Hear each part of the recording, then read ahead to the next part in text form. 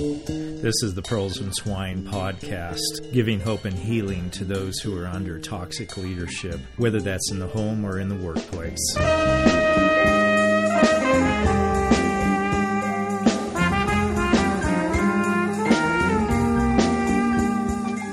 Periodically, I hear from people that they have been criticized by others for touching the Lord's anointed. Do not touch the Lord's anointed, an Old Testament terminology, when they have brought up problems with a pastor or a Christian leader. And in this particular podcast, I want to talk about that particular passage a little bit and about leadership and accountability. And this is called Respect and Accountability. Touch not the Lord's anointed.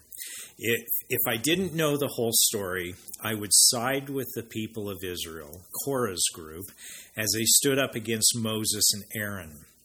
In Numbers 16:3, Korah says, "You have gone too far." He's speaking to Moses.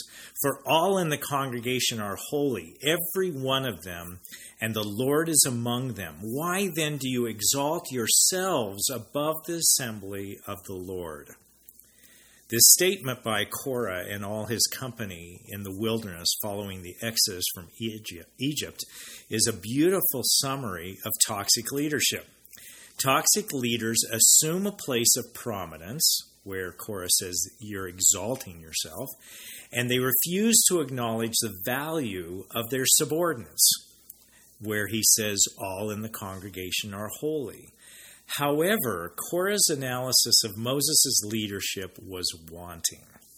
Moses was specifically chosen by God to lead his people out of Egypt and into the promised land. God had prepared a man who was deeply driven by justice to be the shepherd of Israel.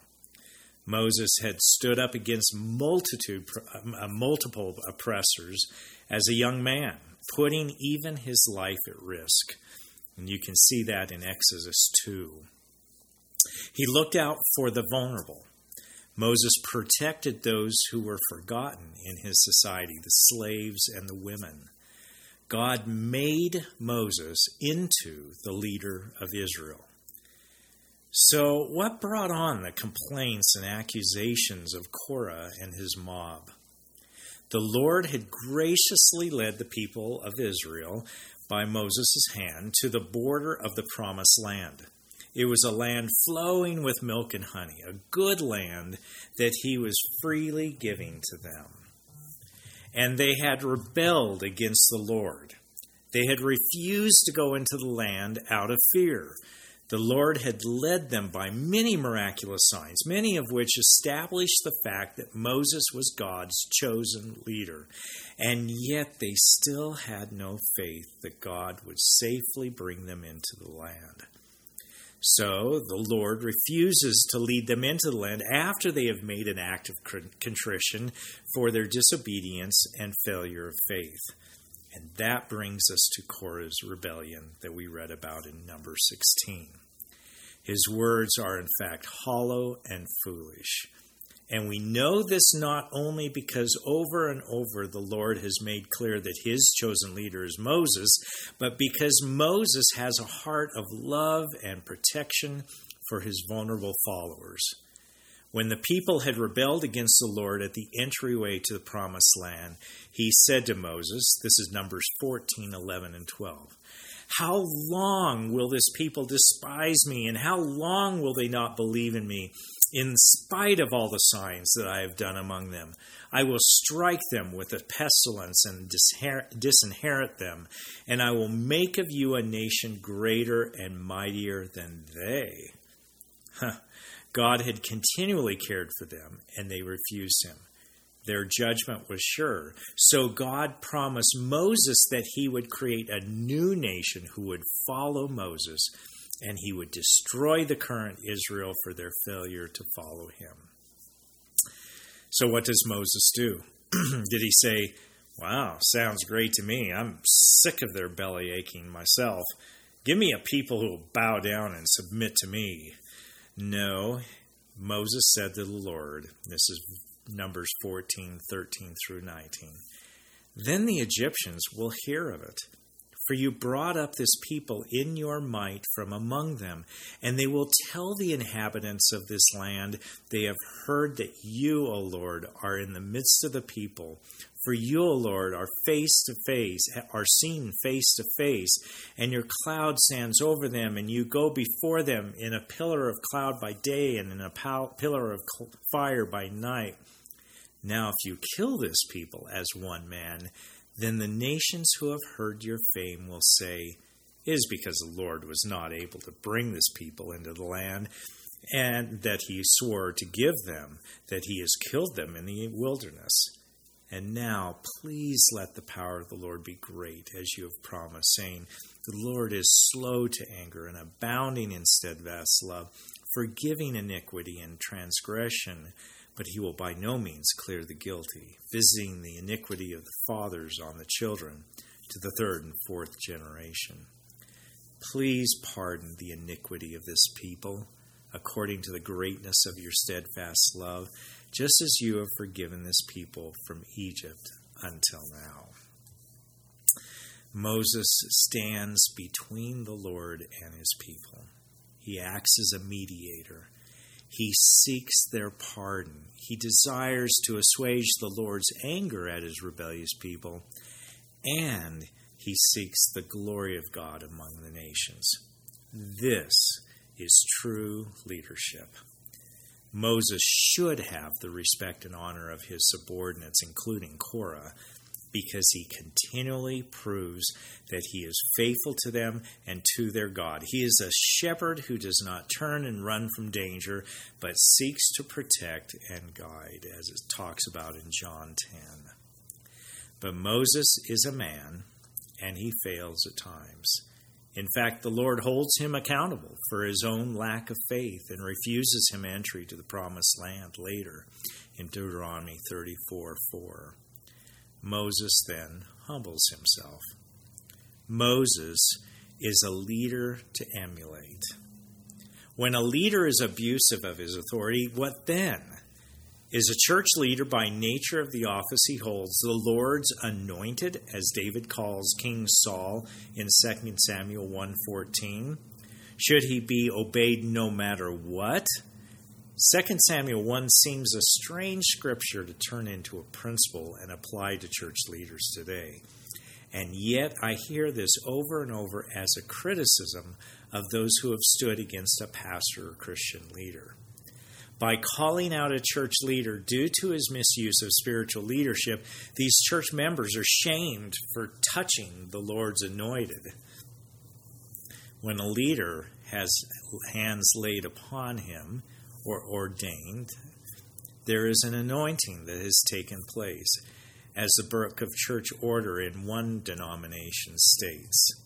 It says their ordination is the authoritative admission of one duly called to an office in the Church of God, accompanied with prayer and the laying on of hands, to which it is proper to add the giving of the right hand of fellowship. And they find that in our New Testament. Though he has been set apart for work as a pastor in the church, by those same standards, that same Book of Church Order goes on and says he should possess a competency of human learning and be blameless in life, sound in the faith, and apt to teach. He should exhibit a sobriety and holiness of life becoming the gospel. He should rule his own house well and should have a good report of them that are outside the church. There are high standards for pastors, and we are called to submit to them by the writer of Hebrews, where it says in chapter 13, verse 17, "Obey your leaders and submit to them, for they are keeping watch over your souls, as those who will give an account. Let them do this with joy and not with groaning, for that would be of no advantage to you." Now, though these instructions provide a high view of church leaders, there is no sense in the New Testament church that leaders cannot be challenged or, in quote, touched, as if they are somehow untouchable in their position of authority in the church. Church leaders' lives are to be such that they can be emulated by congregant members, not unchallenged.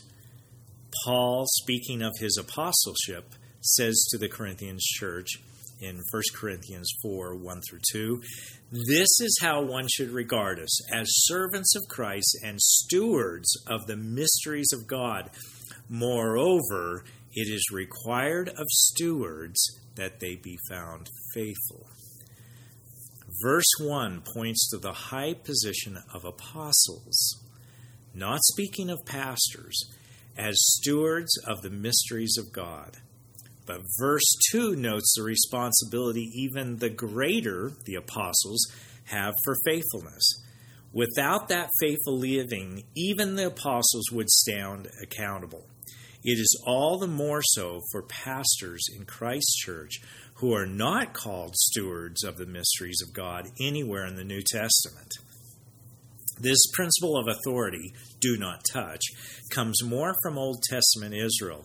In that context, leaders often provided spiritual and political leadership.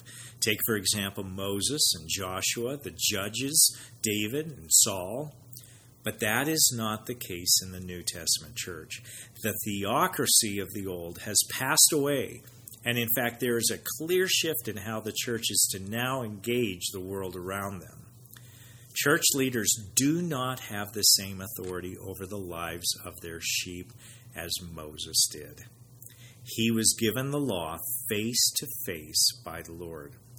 Other leaders in the Old Testament were given the word directly to pass on to the God's people, who in turn were to believe and follow the leader appointed by the Lord. However, a New Testament church leader's spiritual authority only goes so far because all of God's people are priests, it says in Revelation 1:5. And it should be obvious that they have no political authority, this is the pastor, no political authority, being that there is no longer a nation that is a church, as Israel was. And in fact, there's no desire on God's part that there be a theocracy, a church nation in the New Testament. Whereas leaders in the old, both spiritual, the priests, and political, the kings, were God's mouthpieces to his people, the New Testament saint, the believer, has the Word of God written both down in the Bible and in his heart and available to all, and the indwelling of the Holy Spirit to illuminate that word. Yes, we do submit to our church leaders. Yes, we are called to respect and honor our elders. Yes, we listen to them. But we also hold them accountable to teach rightly and to live rightly. Please do not use the line, "Do not touch the Lord's anointed," again in reference to a church pastor, particularly when his life of abusive leadership has disqualified him from that leadership. Give your church leader respect and accountability.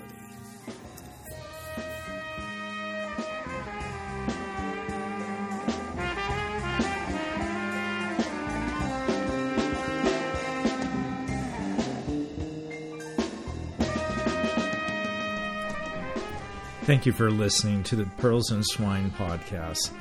We seek to bring hope and healing to those under toxic leadership, whether in the home, the church, or the workplace. If you find our podcasts and blogs helpful, consider giving to the costs of production. My name is Kelly Daynert, and I produce the podcast.